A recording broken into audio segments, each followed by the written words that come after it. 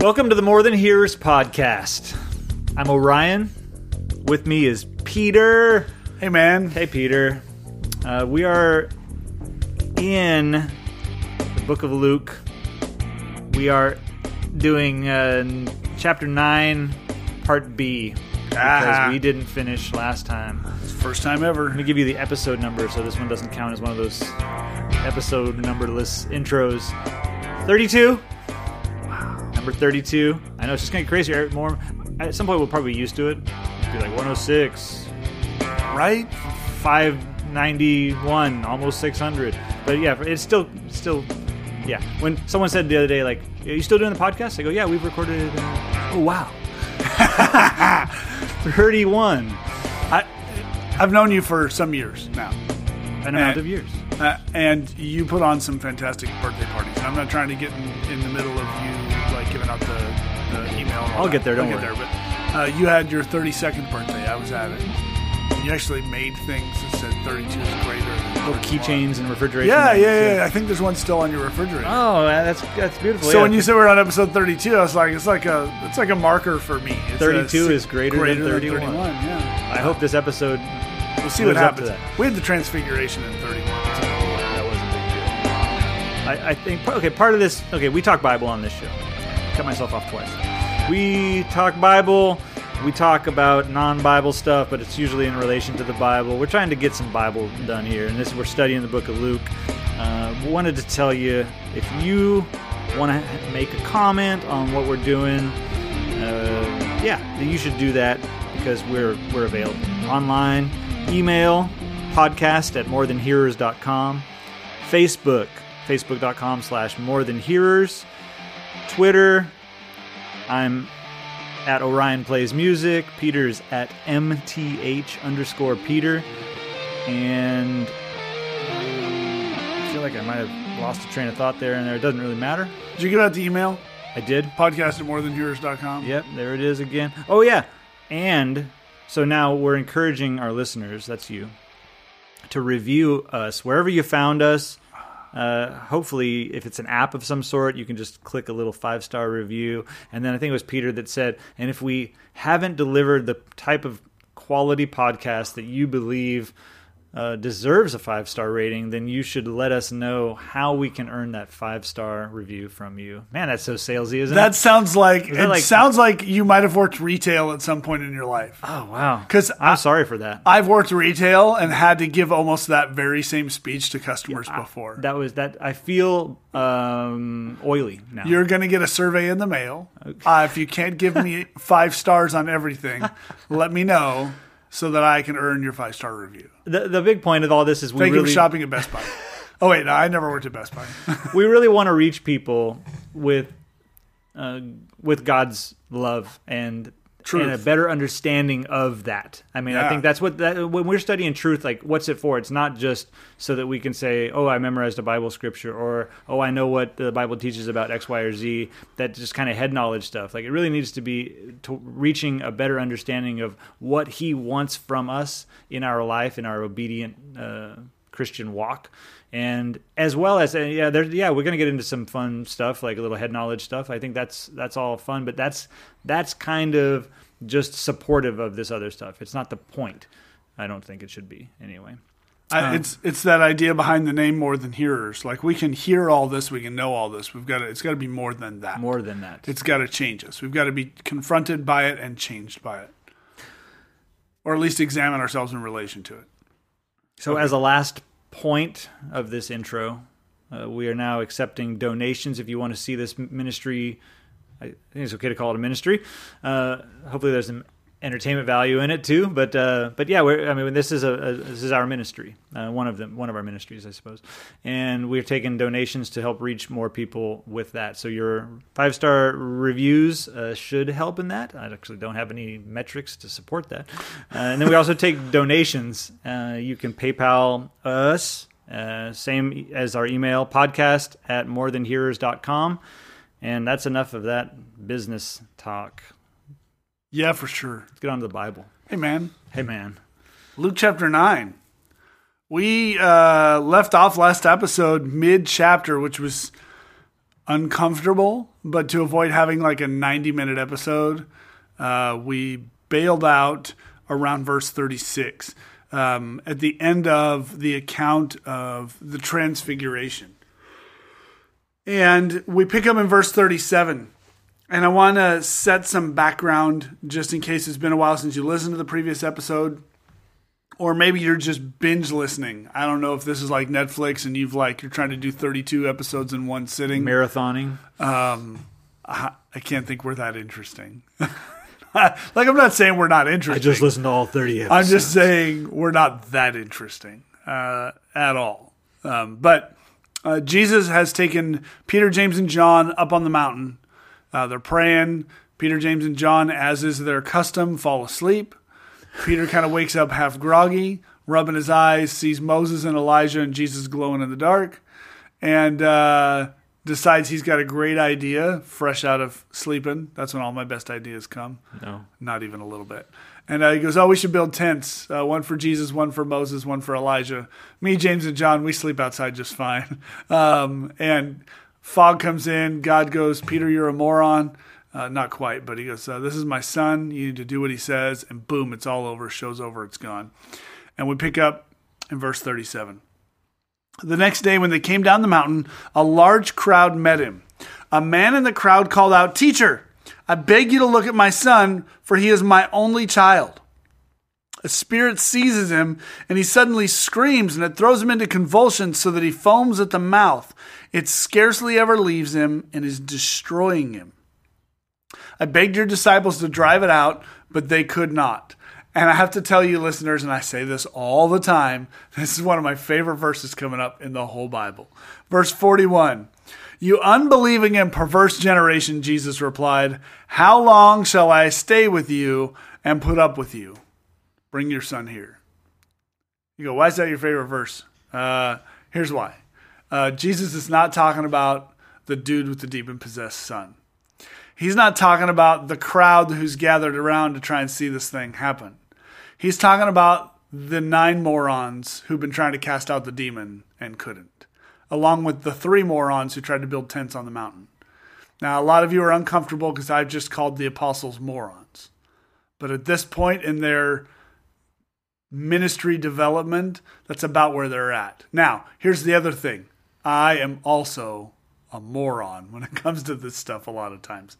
So Jesus has had this great moment, and the Transfiguration, the account, we talked about it last week, records, Jesus goes up on the mountain to pray. The time is coming for him to go to Jerusalem and to be crucified. He's having a rough go. So he goes up on the mountain to pray, and God goes, you know what's going to really help give him some encouragement? I'm going to send 2 of the greatest humans in all of Jewish history to remind him of what's coming. Moses, the guy who got the covenant for the nation of Israel on the mountain. The 10 commandments from God, saw God's backside on the mountain. And Elijah, the guy who never died, got taken up in a chariot of fire, called down fire from heaven, made it not rain for years. These 2 guys, God sends them to comfort and to encourage Jesus. And Jesus is like, all right, I can do this. I can do it. Peter says something dumb. God goes, this is my son, do what he says. And Jesus is like, yeah, right. See, you better recognize. And he goes, we're going to spend the night up here and we'll just go down in the morning. And they get down in the morning and the 9 are arguing amongst themselves. It's recorded in one of the other Gospels. I don't know if it's here. If it weren't recorded in the other Gospels, it would look to me very much like Jesus is condemning the man, the father here. Look at this wording. Like, it reads that way. It says Jesus replied. A reply is not usually to a person that was not involved in the conversation.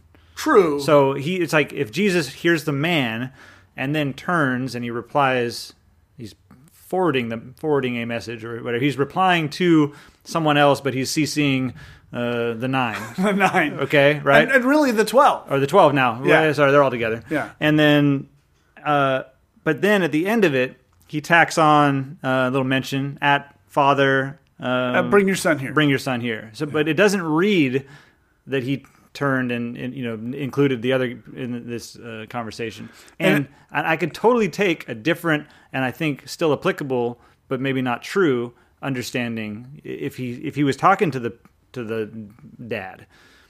It's pretty harsh, though. It is harsh, but because the dad's seeking help. I mean, he brought the demon possessed kid. He's looking for Jesus. Yeah, he finds the 9 and he goes, "Hey, you're one of his guys. Bartholomew. Hey, kid, he's demon possessed. And I want to see Jesus." And Bartholomew goes, "Jesus stepped out of the office for a few minutes. Is there something I can help you with?"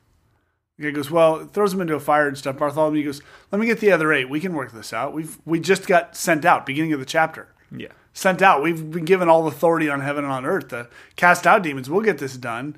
And they can't do it. Like Bartholomew tries, it doesn't work. And Andrew goes, no, that's not how you do it. And he tries to do it and it doesn't work. And Judas steps in and goes, $5, I'll do it. No, I'm just kidding. Little like jab at Judas. Sorry, I couldn't help it.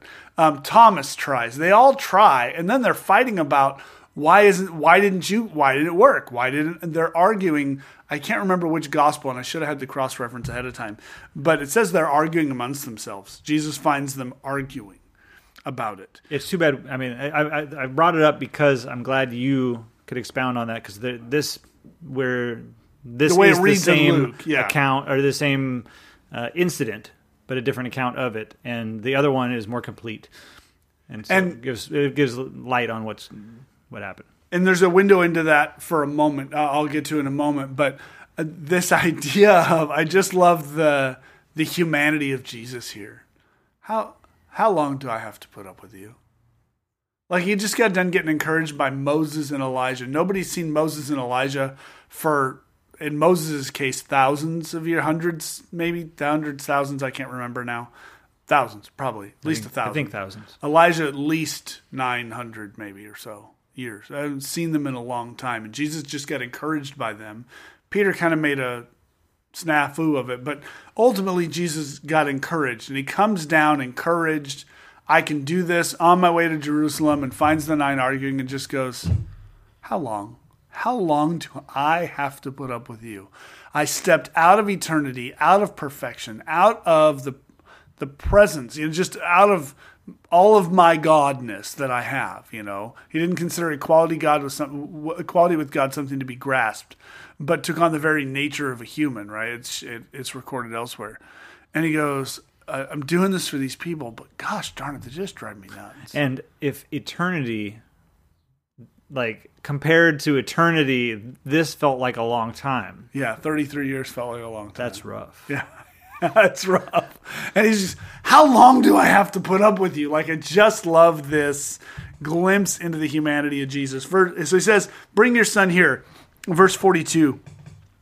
Even while the boy was coming, the demon threw him to the ground in a convulsion, but Jesus rebuked the impure spirit, healed the boy, and gave him back to his father, and they were all amazed at the greatness of God. I love that we have this huge setup, this frustrated Jesus, and all Luke records is, oh yeah, Jesus cast it out and gave the kid back to his dad, and they were dying. Everyone was pretty pleased with that scene. Yeah. Like, what? It's just, that's why I say, I think the focus, especially with how Luke wrote it, wasn't so much on the healing of the boy, like miraculous, but we see Jesus cast out demons all the time. It's happened pretty regularly, and that wasn't so much Luke's focus, I don't think. And I see this glimpse at the humanity of Jesus, of in that moment of frustration, in spite of that moment of frustration, that's what I wanted to say, he still went to the cross. He could have easily gone, that's it, yeah. I'm done. Back to eternity. I had a whole new covenant put together, but you know what? You guys ruined it, so I'm out. Oh, man, that would have made the Bible a really sad but really kind of funny book. A little ironic twist. Thank God that's not where the story ends. It's like one of those choose-your-own-adventure Bibles. Yeah.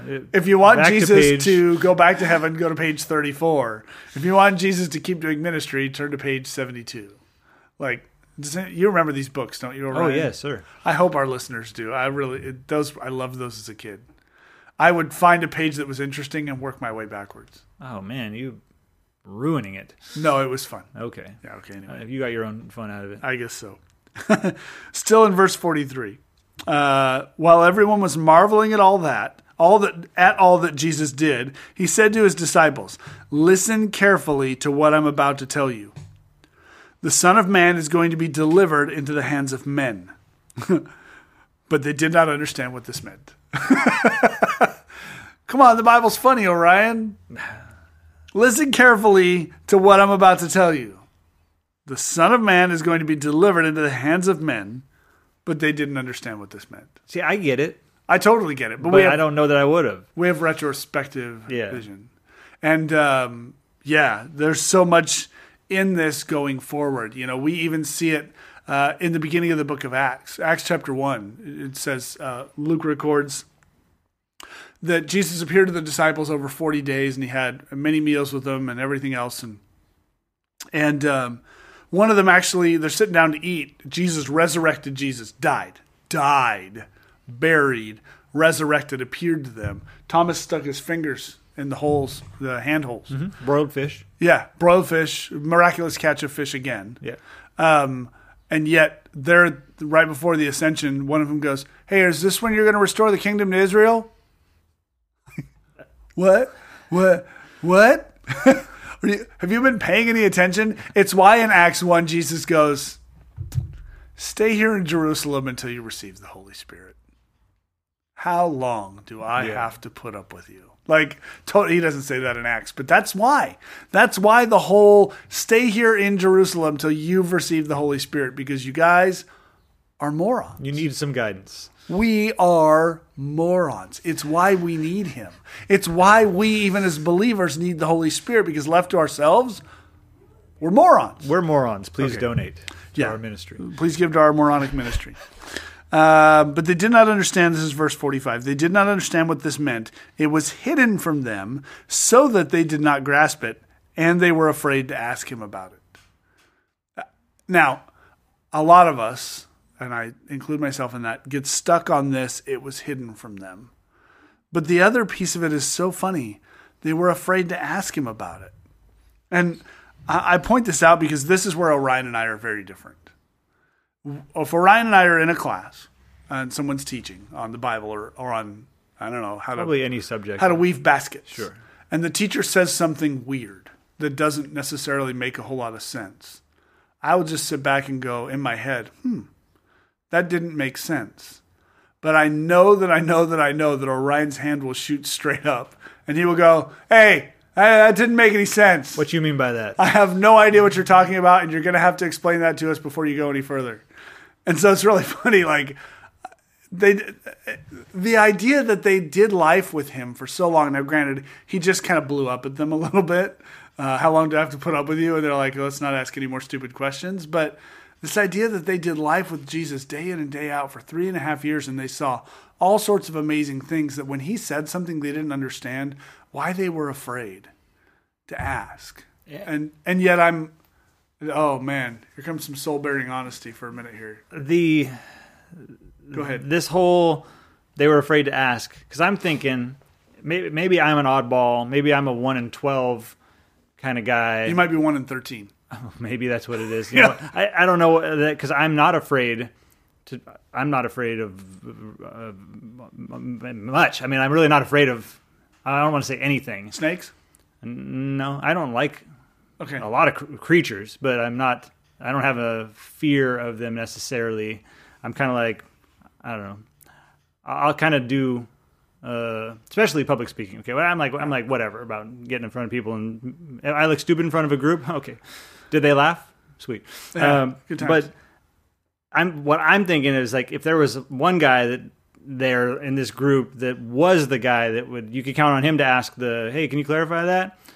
If he was afraid, I'm afraid of that fear. I'm afraid of whatever that they were afraid of. I'm afraid of that. You're afraid of being that guy. Yeah. I'm afraid of being in those shoes where you're with the mighty man, Jesus, the Son of God, Jesus Christ, and you're afraid to ask what he meant by that. Because then you can't properly enact, if he says, okay, here's what I want you to do, here's how I want you to be, and then he tells you and you go, I didn't get that. Did anyone else understand that? If you don't understand what he's saying, then you can't do what he says. Yeah, no, you've got to... And then I'm terrified of that. I'm terrified of being to the point where I don't know what I'm supposed to do. I mean, I don't know. Does that make sense? No, perfect. Okay. Totally perfect sense. It's. I was going to relate it differently, but yours is so much better. I'm going to move on. So they didn't know what this meant. It was hidden from them, so they did not grasp it, and they were afraid to ask him about it. And instead, verse 46, an argument started among the disciples as to which of them would be the greatest. Wow. I have no idea what he's talking about, but he likes me more than you. Oh, yeah? Well, James and John and I got to go up on the mountain. No. John goes, I'm going to write a book, and just so you know, I'm going to make you all look bad, and I'm going to refer to myself as the one Jesus loved. Like that's the argument they had? Yeah. After all of this, Jesus, knowing their thoughts, verse 47, took a little child and had him stand beside him. He just grabs a kid. Hey, kid. Come here, stand here for a minute.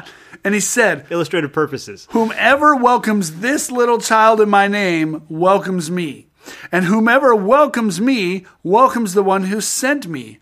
For it is the one who is least among you all, who is the greatest. And Thomas goes, all right, whew, I win. No, I'm just kidding. Sorry, it's a little funny poke at Thomas. Master, said John, we saw someone driving out demons in your name, and we tried to stop him because he's not one of us. Don't stop him, Jesus said, for whoever is not against you is for you. Oh, Ryan, I know you have stuff to say. And I'm afraid to mention what I think about this. I know you struggle with this passage. We've talked about this before, you and I.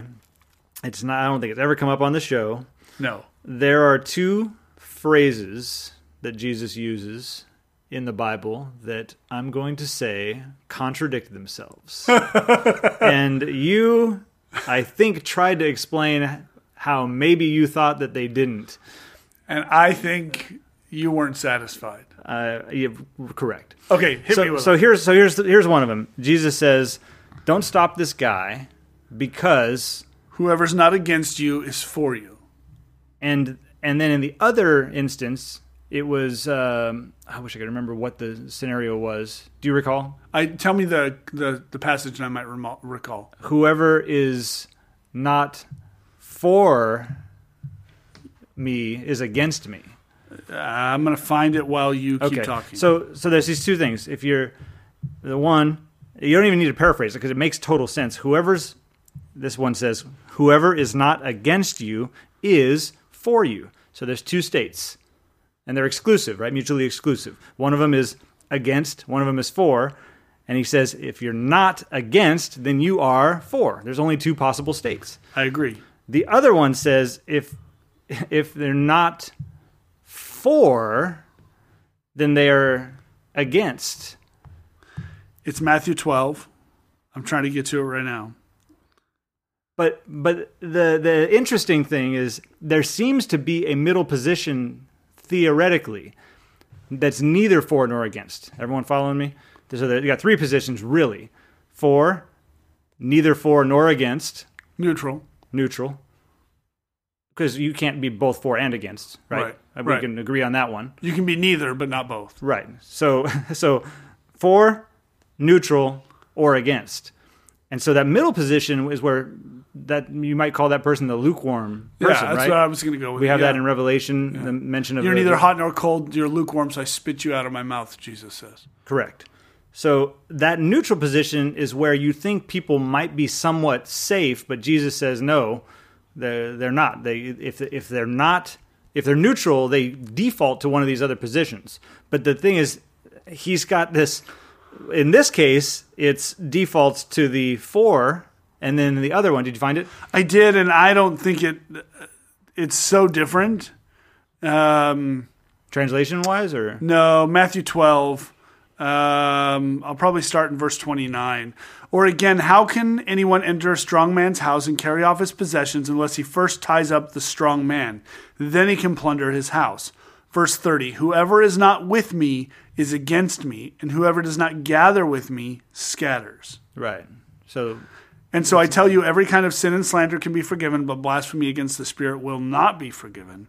Anyone who speaks a word against the Son of Man will be forgiven, but anyone who speaks against the Holy Spirit will not be forgiven, either in this age or in the age to come, and we are not addressing that right now. Okay. So we'll do Matthew later. So here's the scenario why this one is a little sticky for me, why I get stuck here. Hypothetical person, they are not against Jesus, but they are not for him. They're in what we would call a neutral position, okay? They're like, I don't dislike him, I don't like him. Jesus says, if they're not against you, then they're for you. Yeah. So it's like, okay, that person now, are they saved because they're not against Jesus? And he's talking about the disciples or people outside of the discipleship he's just talking about other people. He's not talking about himself in this verse in Luke. But then in Matthew, he's referring to himself. And so again, that neutral person, if they go, Jesus, he might be okay, I don't have a problem with him. He says if they're not with him, then they're against him. And now that would be very easy to understand that person is not saved. That person's an enemy of Christ. So the sticky thing for me is if someone is in what we would perceive a neutral state, in Matthew they seem to default to the enemy side, and in this one they seem to default to the friend of Jesus side. And that's all. I mean, I don't know what to make of it other than fairly recently I came to an understanding that if God in his sovereignty wants to say that a person who is what I would say neutral, that theoretical neutral position, if he wants to say that he counts their sin not against them, then he's allowed to do that.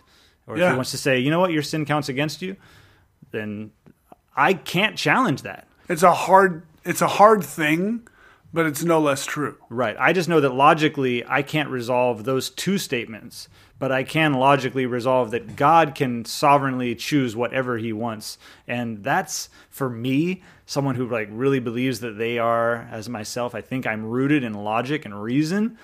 I mean, that's not an opposition to faith. It's a part, honestly, it's a component of my faith. I agree. It's really tricky for me to go, that one doesn't work for me. But it's like, you know what? I just have to let go. And God is God, and I'm not. And I'd love to have a better understanding of this later, but I'm kind of done trying. And I'm in the same place you are, where when I bump up against something I can't reconcile, I am comfortable finally. It's only been the last 5 or 6 years. I'm comfortable finally at just pulling up and going, that's why he's God and I'm not. I recognize, and I'm sure you do as well, Orion, that that's not as easy for some of our listeners to. It's a hard place to be. All I would say to you is prayer. Seek God on that he would get you to that place. Yeah, because the point of peace. If he can't get you to the point of understanding, pray that he would get you to the point of peace. Absolutely. And that can be frustrating, even as someone who really I need to know. Telling someone you just need to know that you're not going to understand some things. It's like, no, forget that. And I was talking with one of our listeners last week. And they said that, and I agreed that I think people, they thought that people stop too short of that understanding. They go, well, some things are just a mystery, but they stop. Well, there's still a lot more that we can learn. So keep digging at this stuff. Keep chipping away at the stone, and you're going to find that diamond in there somewhere. You're going to get something that's of value to you. But some things, there's nothing else to get from that stone.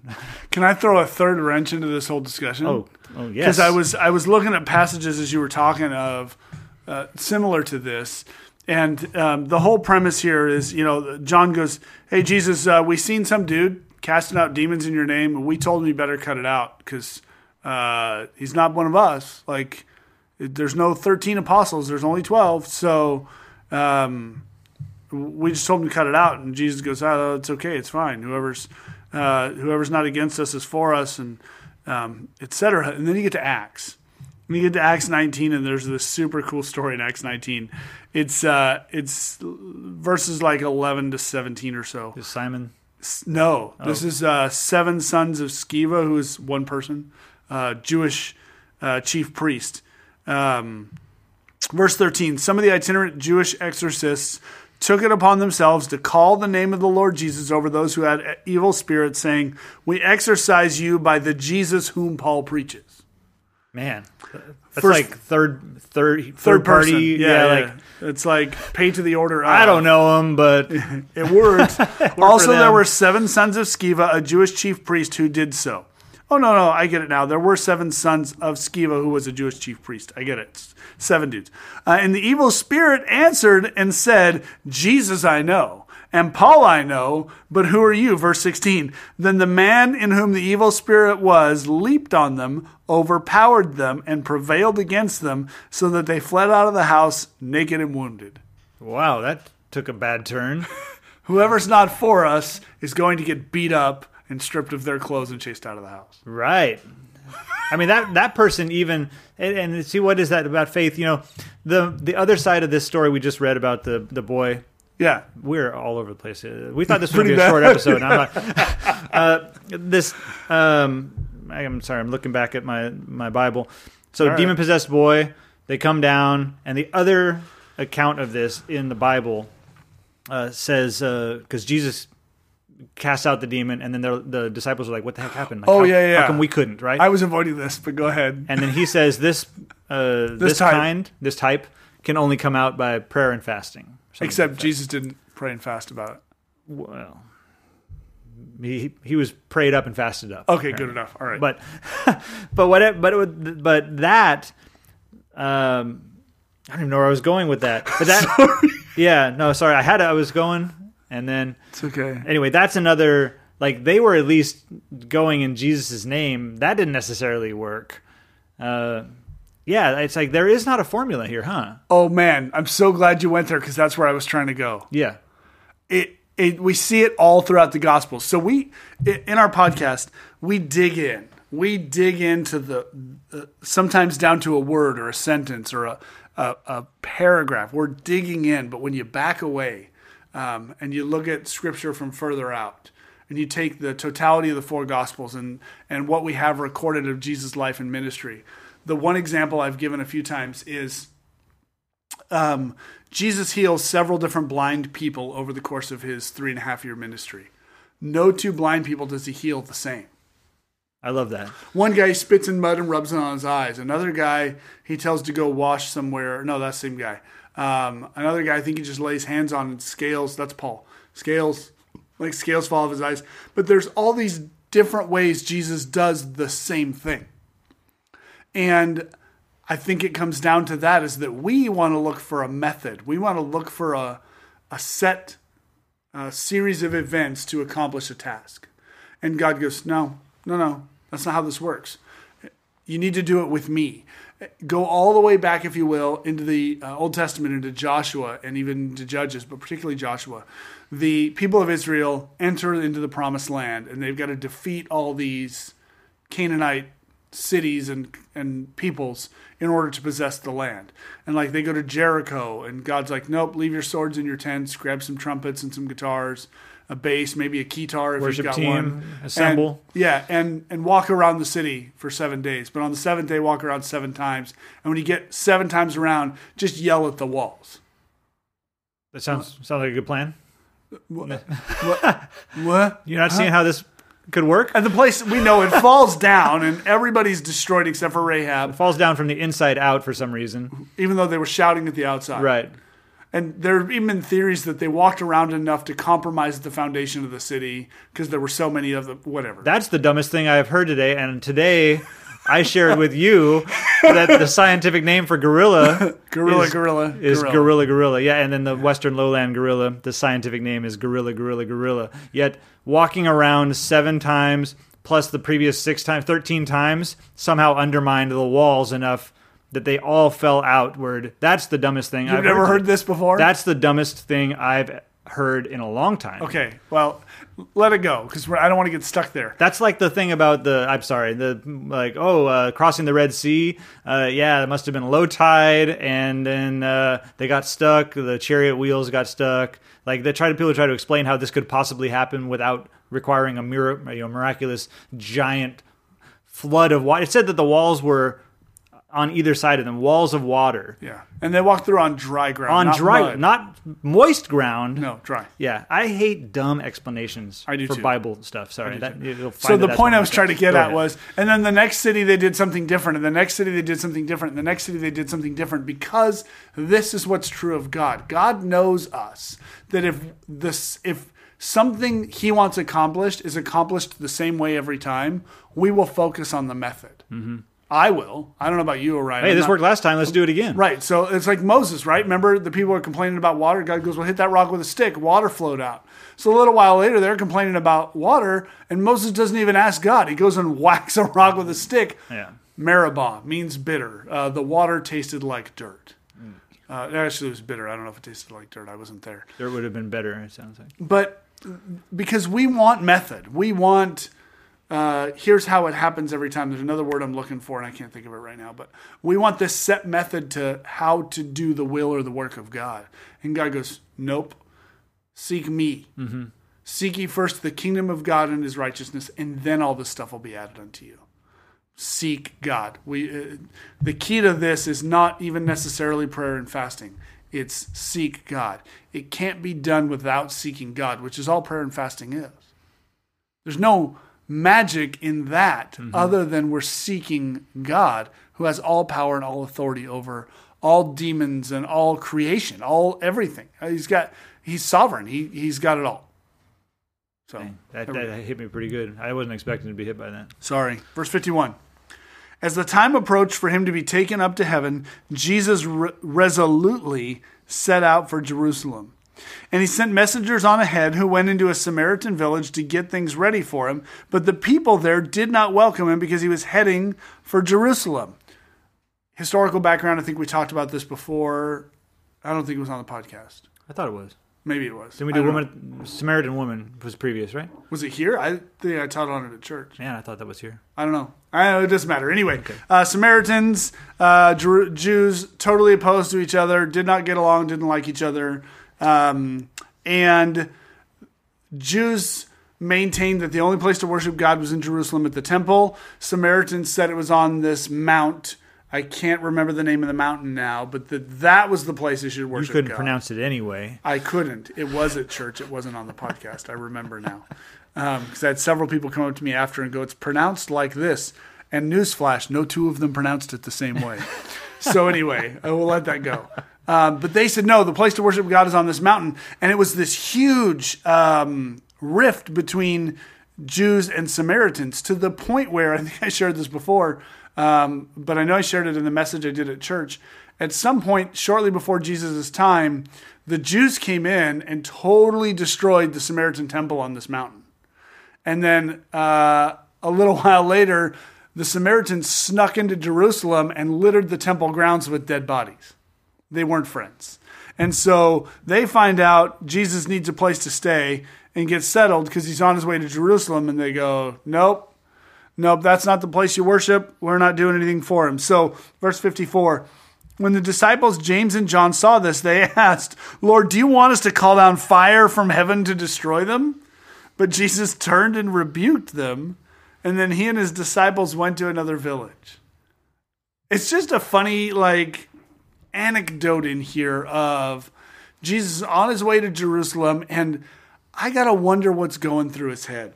We saw it a little bit in the account of the casting out of the demon of how long do I have to put up with you wicked and perverse generation. And Jesus is frustrated and his mind is occupied and they're on their way and he knows what's coming and he's tried to tell his disciples at least 3 or 4 times what's coming and they're not getting it. And instead they're arguing about who's the greatest. And it just is going nowhere. And he goes, you know what? We got to spend the night. We're just going to go through Samaria. A couple of you, will you go so you can get us some hotel rooms? We could double up, so we need probably 6 rooms. See if we can get some adjoining ones and make sure they've got somewhere with a continental breakfast in the morning. That's right. And they come back and they go, we messed up, Jesus. And he goes, well, what happened? And they go, well, we mentioned we were on the road to Jerusalem. We needed a place to stay. And they said that if you're not on your way to Mount, Peter can't pronounce it. You can't stay here. So we messed up. And James and John go, Sons of Thunder, by the way. Yes. Go, hey, Jesus, You want us to call on fire from heaven and burn down the Holiday Inn? And Jesus just goes, that's all the power and authority I gave you? I gave you all power and authority, and you want to call down fire on a Holiday Inn? I think of that dumb mobster in like the Looney Tunes cartoons. He's like, you want I should kill them? It's kind of like, it's the absurdity of it, right? Jesus just goes, it doesn't even give us his words. Yeah, shut up. Right. You know what I'm talking about? Yes, I totally know.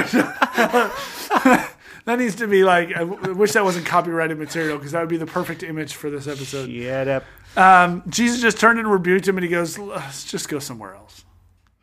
Be somewhere else right now. As they're walking along, verse 57, they're walking along the road and a man says to him, I'll follow you wherever you go.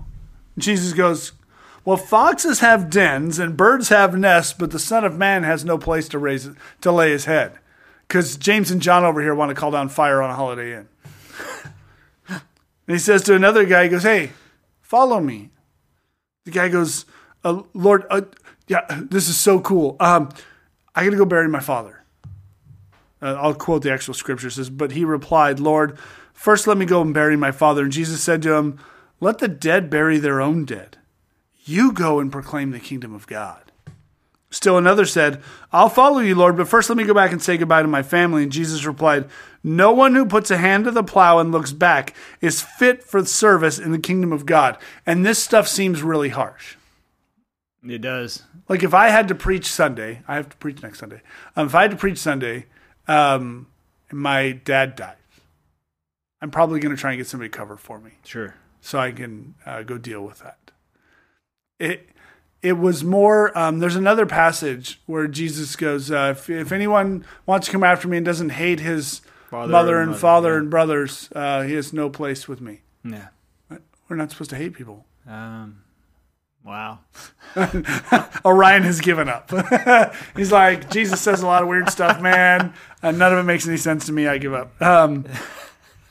It's this idea of where's our focus? Where's our priority? What matters?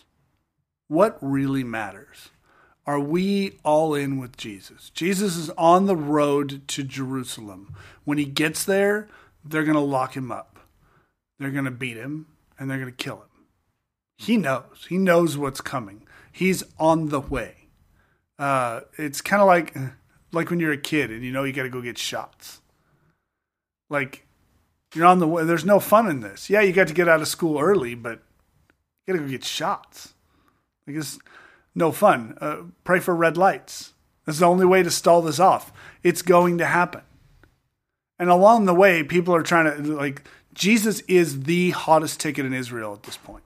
He is, everybody's heard about this guy, and they are stoked about him. And we know this because of what happens when he first comes into Jerusalem.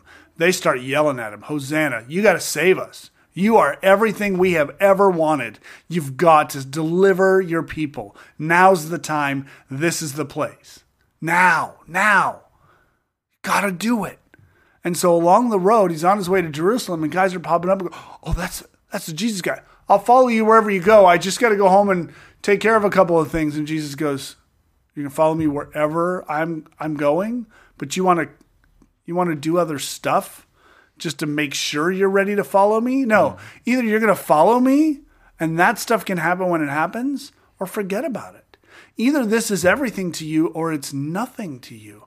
And I can say those words, and they sound super great, and I have a feeling when I listen to this episode later, I'm going to be like, I can't believe I said that. Because this is hard. I'm not there.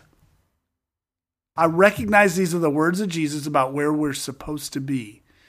And there's a lot of areas in Scripture like this where the bar is set so high. And you look at it and go, I can't get up there. There's two ways you could walk away from that. You can either go, I can't get up there, but I'm going to try and get as close as I can. Or there's the, I can't get up there, I'm not going to bother. The not going to bother, you've already lost. And that's what Jesus is doing here.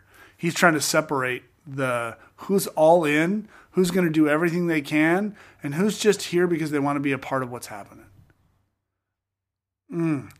I preached a message a Sunday or two ago, kind of along these lines of Why are we going to church?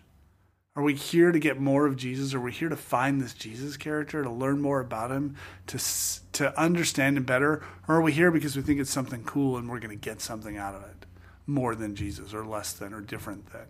Are we all in because we want to be a part of what God is doing and who God is? Or is it just something cool we found that we think will make us important or special or whatever else? We got to be all in. All in for Jesus. There is no other way.